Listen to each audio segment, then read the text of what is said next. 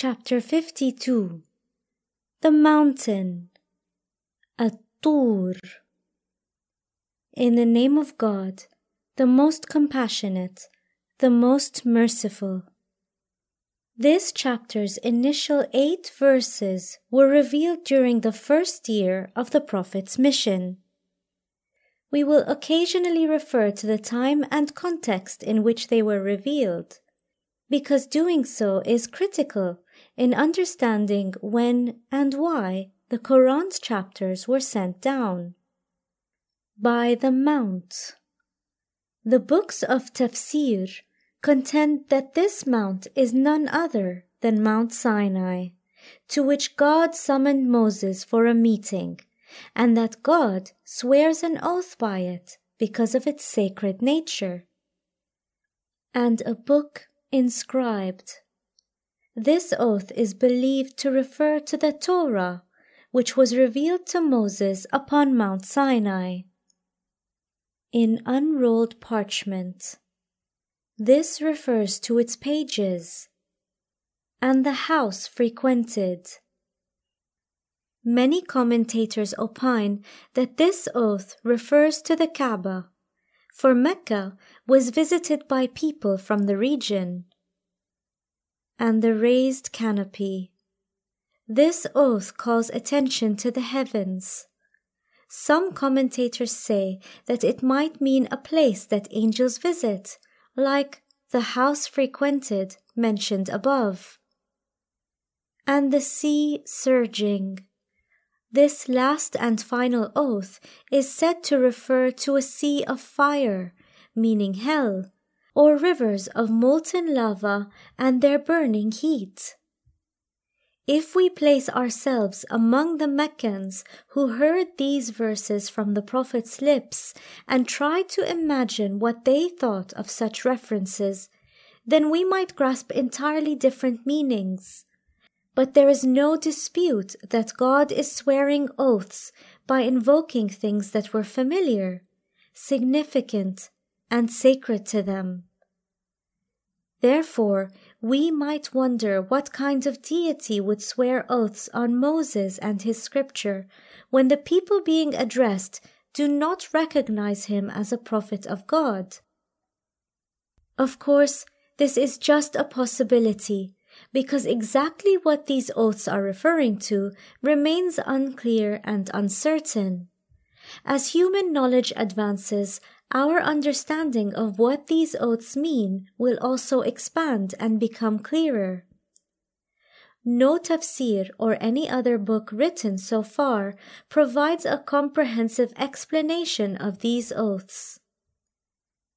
Indeed, the punishment of your Lord will occur. Now we move to why these oaths were invoked, the divine punishment that will surely come to pass.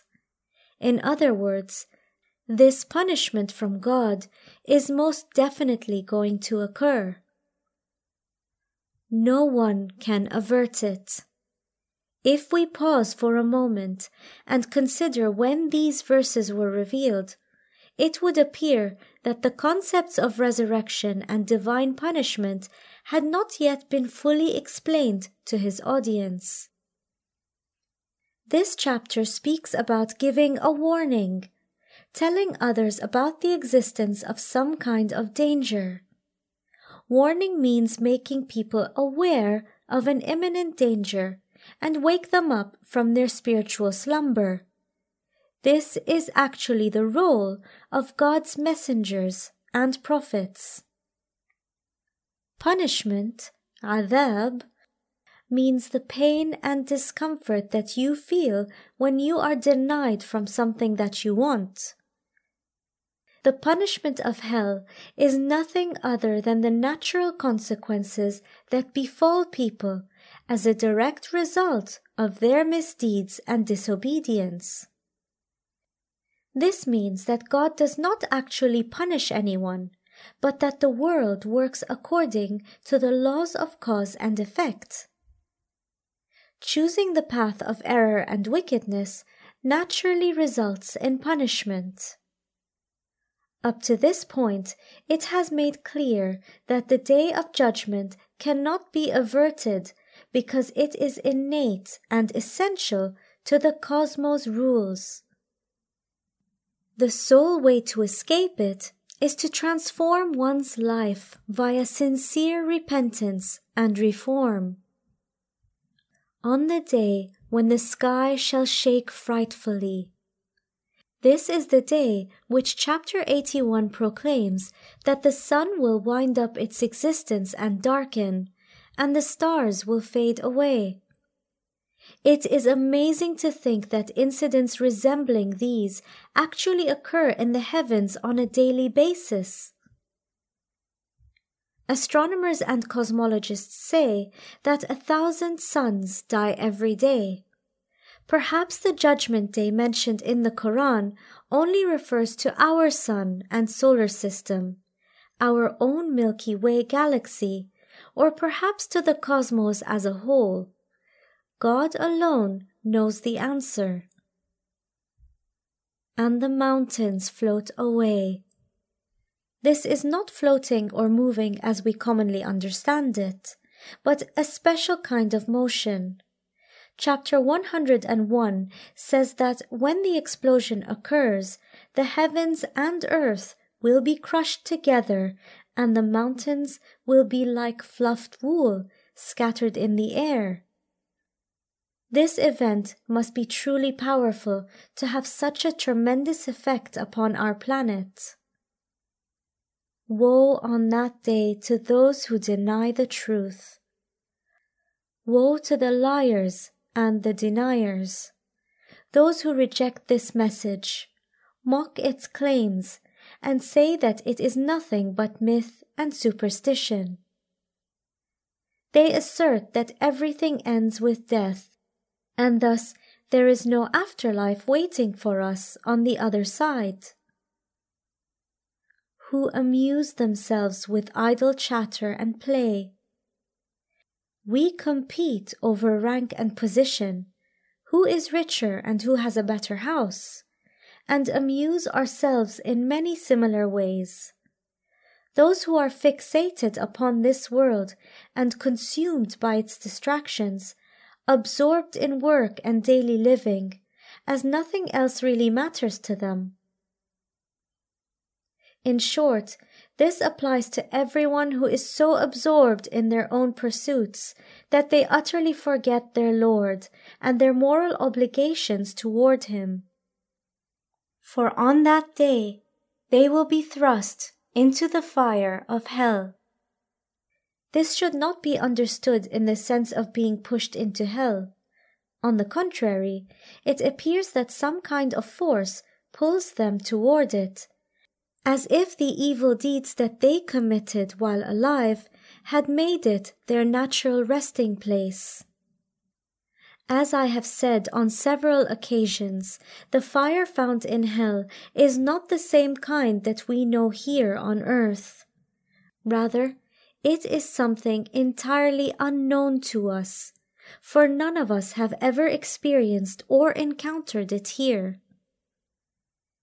It will be said to them, "This is the fire you used to deny." Is this magic?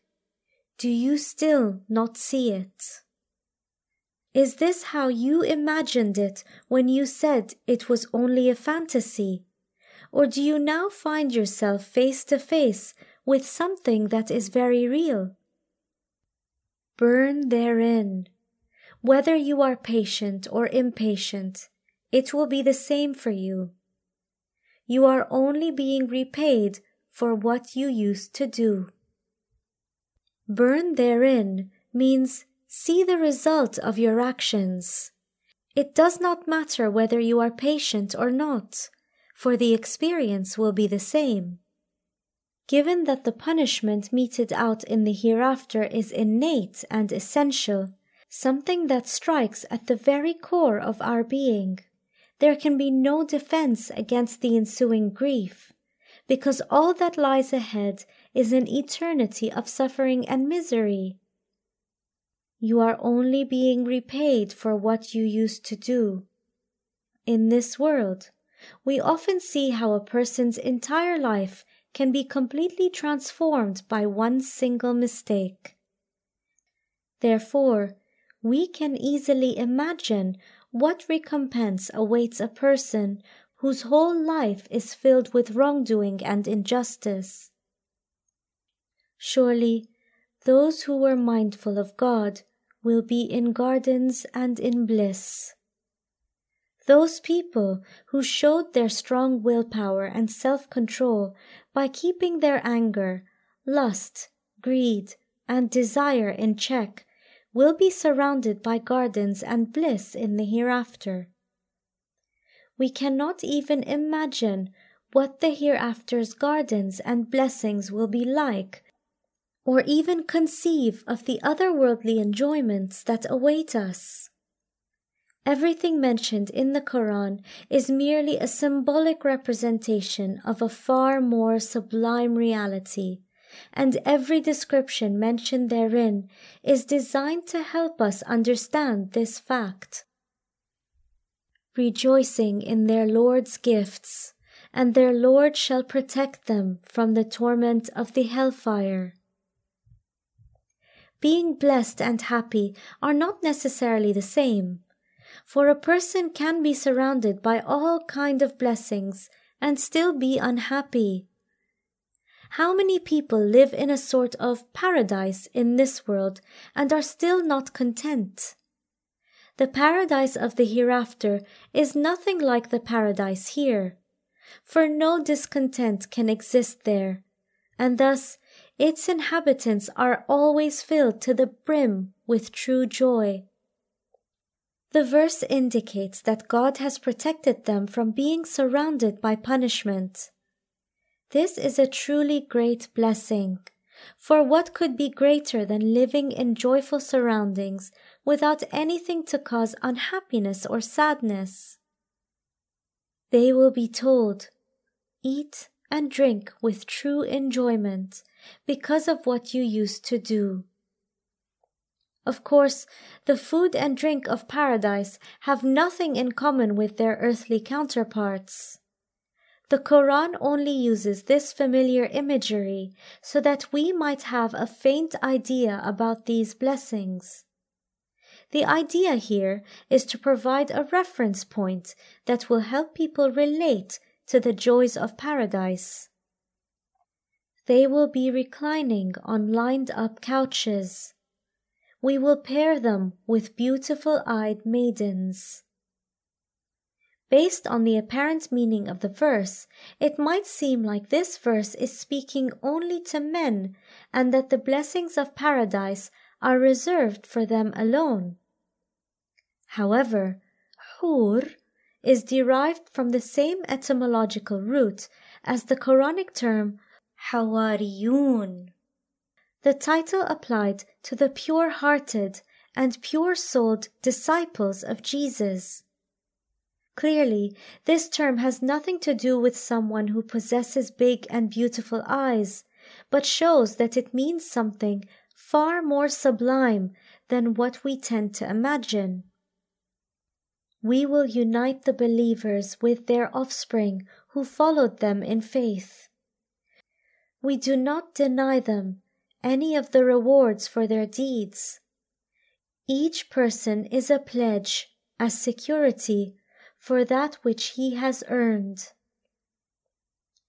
Many of us worry about the fate of our relatives and loved ones, parents, spouses, and children. Perhaps the first thing anyone wants is to be close to their nearest and dearest, and we want our loved ones to have a happy future. Nonetheless, everyone will receive the outcome that their deeds merit, for the quality of their actions is the foundation of their eternal happiness or perpetual misery. As our children and loved ones are responsible only for their own deeds, our supplications, vows, and devotions cannot save them if they disobey God. As the Quran states many times, the only path of redemption is sincere repentance and self-reform. We will provide them with any fruit or meat they desire. Once again, note how fruit and meat are indefinite, thereby illustrating that it may be literal or a kind of food that is unfamiliar to us. Such language stimulates our interest and excitement with whatever they desire or please. A 7th century Bedouin man believed that these would enable him to lead a happy life, and so he was promised a pretty wife, a pleasant garden, good food, and told he will enjoy these blessings with his wife and children. They pass around a cup that contains neither vanity or sin. This activity does not lead to vanity, vain talk, or sinfulness, which is exactly what drinking wine in this world leads to. Wine's only quality is its power to impair one's self-control, but in the cup of otherworldly wine there is life, spirit, and purification of the soul. This verse's reference to wine is symbolic, and it is not accidental that Islam's mystical poetry speaks of wine, taverns, and intoxication, that they found their inspiration for this imagery in the Quran itself. Going around them will be devoted male youths, like hidden pearls waiting on them. This reality is depicted as a party that features servants constantly moving to and fro, catering to the guests' needs, for this is an image that we can understand. They are so handsome and well-dressed that they appear like pearls in oysters.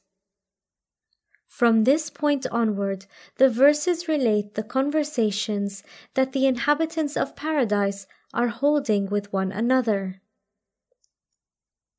And some of them draw near to others, questioning.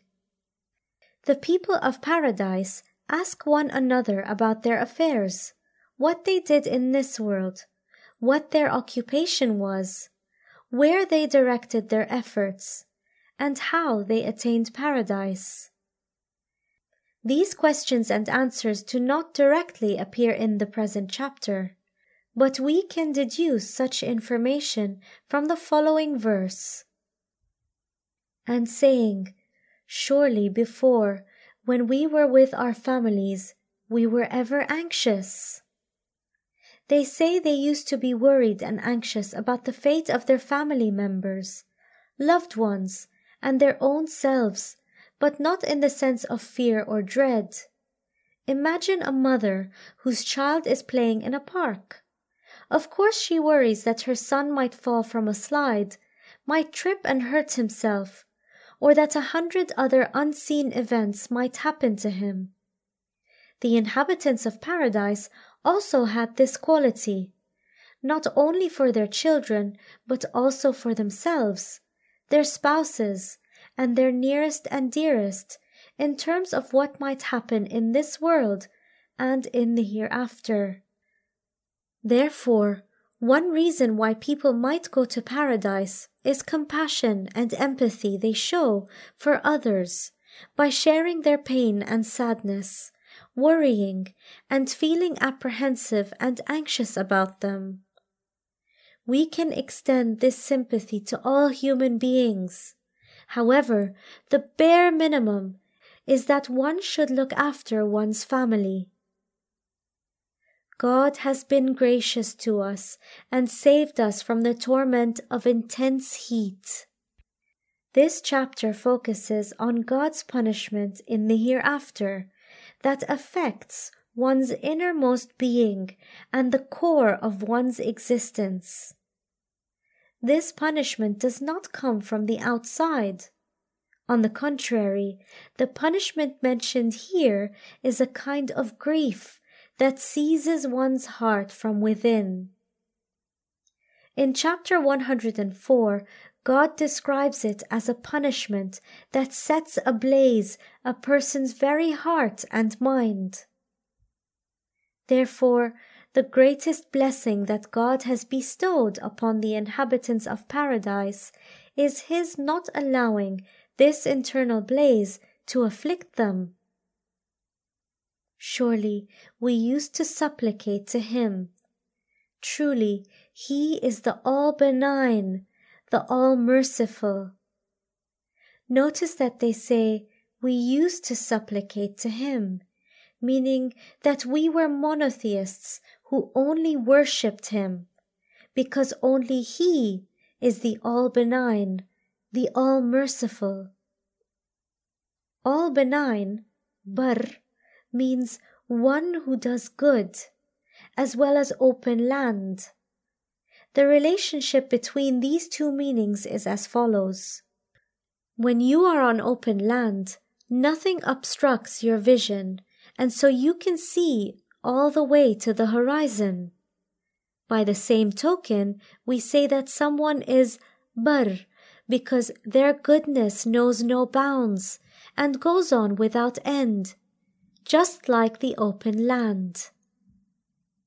Therefore, those who enter paradise worked to ensure that their own goodness reached other people, respected the rights of others and treated them well, and were charitable and kind because they were connected to the wellspring of God's special mercy. And so, it was only natural that their destiny would be paradise.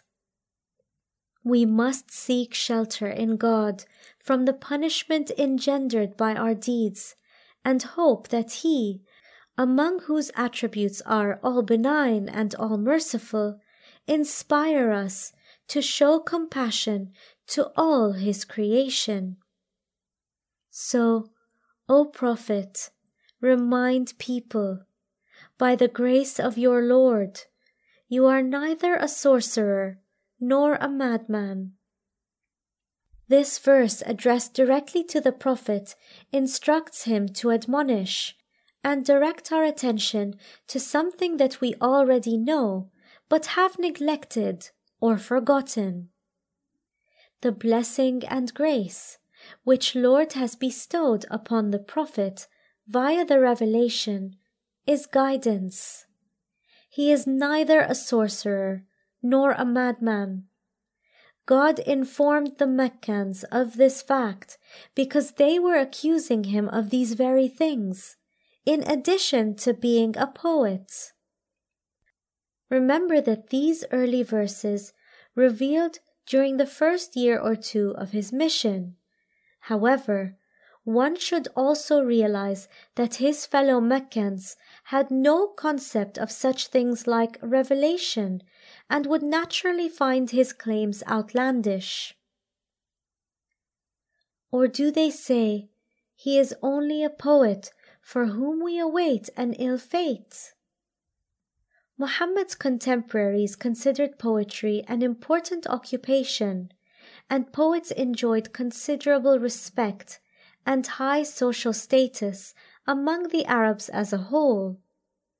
Fellow Meccans regarded poetry as a versatile profession and treated its producers, who were usually very charismatic, accordingly.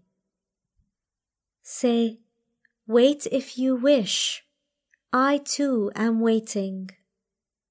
You, the enemies of the Prophet, expect that his cause will soon wither and die. But you do not realize that he expects that your mistakes sooner or later will catch up, and you realize how wrong you were. And so there is no disagreement between us, for all of us are waiting to see what the future brings. Do their minds command them to do this, or are they an outrageous people? Are these people's intellects really so weak that they would seriously believe such slanders? Or are they just a bunch of rebellious and outrageous people? They never seriously sought to determine whether Muhammad is actually a soothsayer, a madman, or a poet, as opposed to being exactly what he claims to be, God's messenger and prophet? Do they say he has made it up himself? They certainly do not believe. They are not claiming that Muhammad is a fraud. They just simply do not want to believe that he is receiving revelation. When people stubbornly refuse to believe that something is true, no amount of evidence will convince them. The Quran calls attention to precisely this point. The problem is not a lack of evidence, but an obstinate refusal to accept that which is clearly true and real. Then let them produce a speech, hadith, like it if they are truthful. Here, as on many other occasions, the Quran refers to itself as hadith, a new and yet unheard speech. God challenges Muhammad's opponents to produce a hadith that is equal to it in terms of splendor, profundity, and depth if they can. God reminds them that the Quran is a new kind of speech that brings a fresh message and not something old or out of date. Were they created from nothing? Are they their own creators?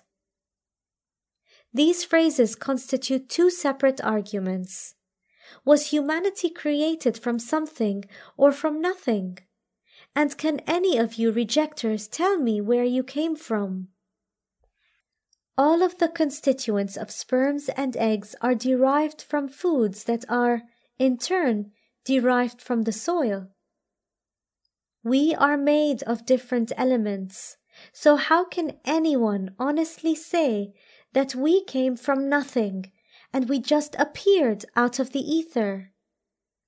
If such is the case, then who combined all of these elements into the form of a human being? Can anybody claim that they made or created themselves? Did they create the heavens and earth too? No, indeed, they are sure of nothing. In addition to their self-creation, did human beings make earth, the heavens, and all the millions of galaxies in the cosmos? Do they really have the power to do so, or to make something from nothing?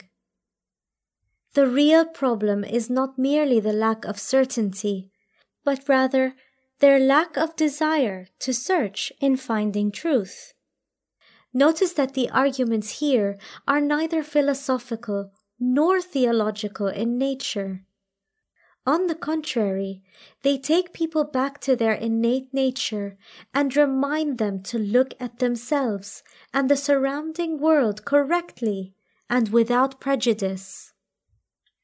Do they possess or have control over your Lord's treasuries? This is yet another argument that God presents. What does treasuries mean here? Is this the sun's light and warmth, without which life on this planet would be impossible? What about the rain, and where does it come from? The minerals buried in the ground, the air we breathe, these and 1,000 other things like them. Who placed them at your disposal? The original source of everything that exists lies with God. But from where did all of this energy and matter come? This third argument is based on the idea of ownership as opposed to creation. It proclaims that human beings did not create this world. They have no authority over any of it, and the world and all of its contents depend solely upon Him for their existence. Notice how these arguments are laid out. Each aspect of making, owning, or governing the cosmos can be treated separately as three individual forces responsible for its existence in its present form.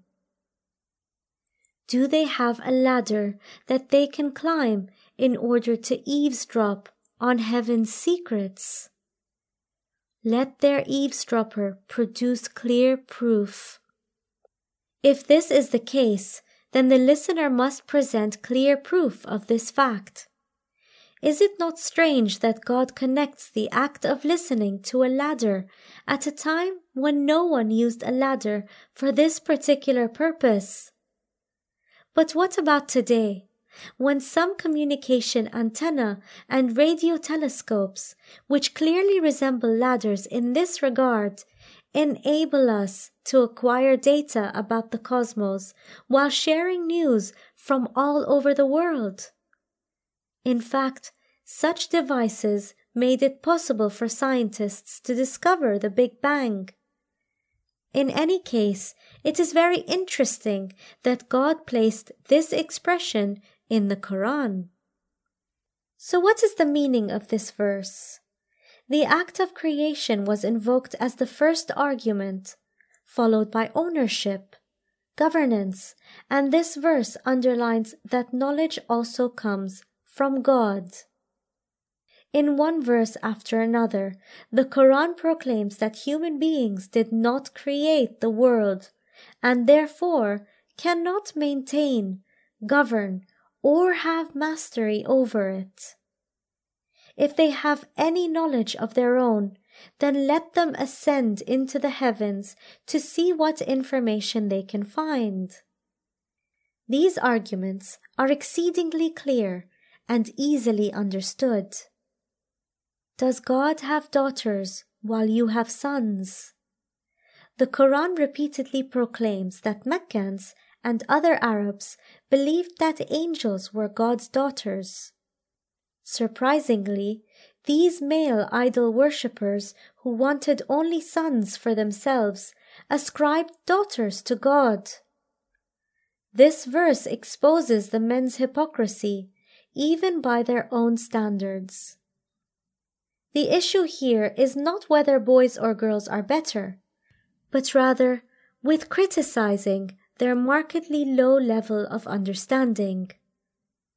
This anti-woman attitude has its roots in the history of tribal societies, as they were always fighting with other tribes, and so there was a legitimate need for men fighters. By the same token, the entire tribe felt humiliated if its womenfolk were captured and mistreated. For both of these reasons, many societies with tribal roots considered all of their womenfolk as burdens, and to expunge this shame, the father would bury his newborn daughter alive. Do you, Prophet, demand a payment from them so they are overburdened with debt? The Prophet asks nothing in return for the guidance he brings. These blessings are freely given gifts. Given that there is no cost to you for accepting these truths, why do you not want to hear them? Why is it so hard for you to accept this religion? Do they have access to the unseen? Could they write it down? Are these people able to access some information hidden in the unseen realm? Here, God is asking them, how can you be so utterly certain that what the Prophet is saying is false, that the cosmos has no creator, and that the hereafter, the resurrection, and other such things have no basis in reality? Do they seek to ensnare you? It is the disbelievers who have been ensnared. Does their denial have some underlying agenda? As their denigrations cannot be considered reasonable or logical, are there other personal goal and interests driving them? What would happen to Meccan's leader if people continued to join the Prophet? A development that would threaten and perhaps deprive them of their wealth, power, and authority.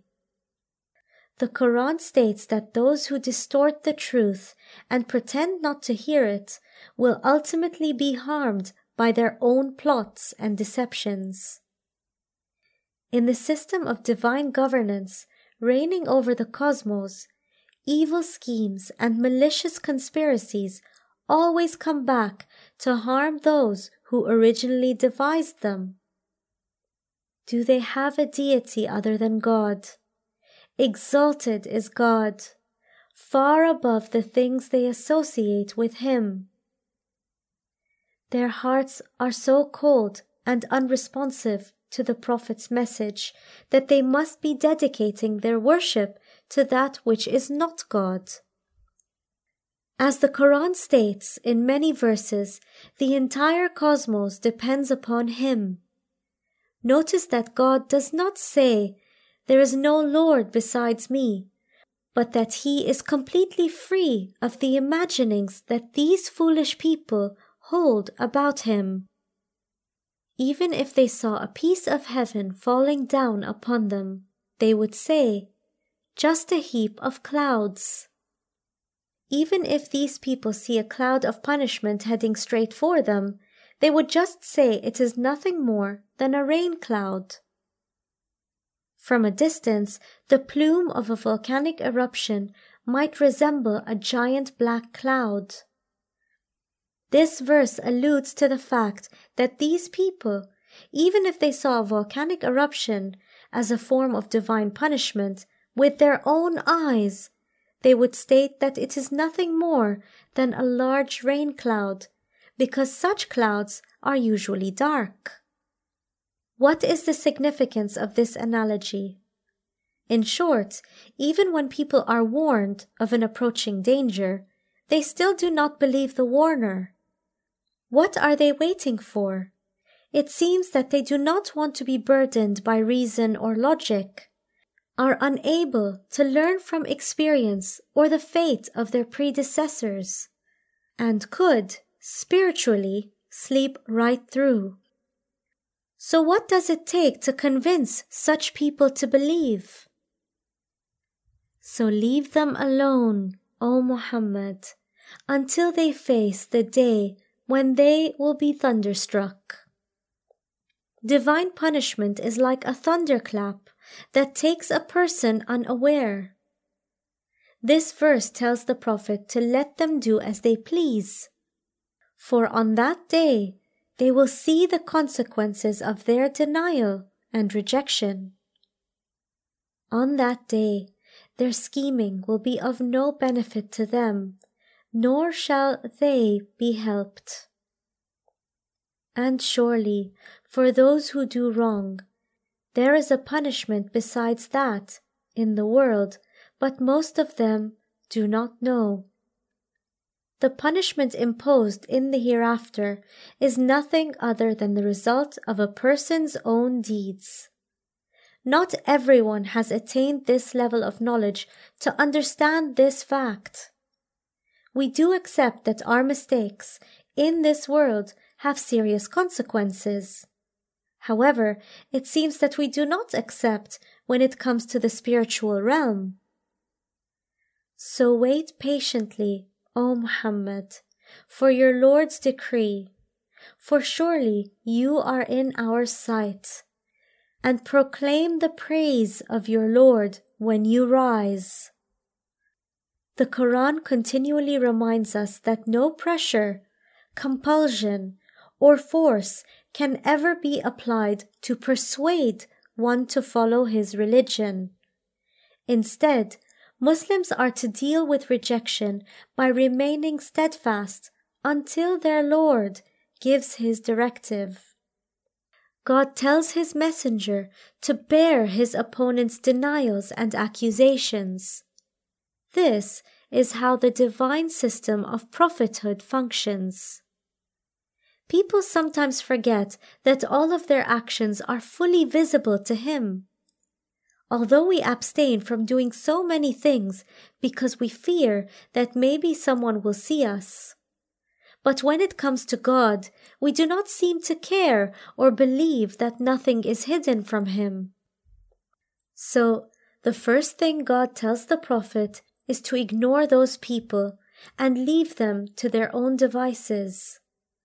The second is to show forbearance. And the third is to glorify and praise Him. Under the divine system of governance, many violations take place. God's laws are frequently broken and His ordinances disregarded by many whom never seem to be punished, as they continue to enjoy a pleasant and comfortable life. God is so generous that even the disbelievers and idolaters have the chance to repent and reform themselves before it is too late. He lets the consequences of their actions become clear to them, guides those who announce that they deny Him, and helps those who rebel against Him, just as He helps those who obey Him and seek the hereafter. According to the Quran, no one is beyond the reach of God's forgiveness and generosity, whether they realize it or not. Glorify Him at night time, also, and at the setting of the stars. Some commentators have said that the first phrase refers to the time of night prayers, and that the second one alludes to the dawn prayer before the sunrise.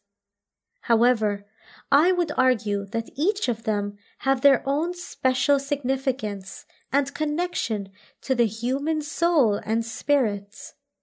For example, fading stars remind people that their own star, their life, will one day fade from the world.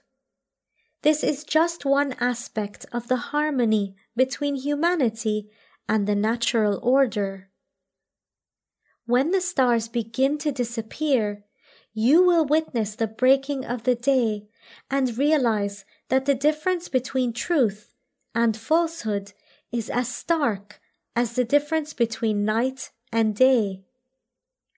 The darkness of falsehood cannot last, because the dawn of truth is on its way to make the night fade away. So get up and glorify your Lord.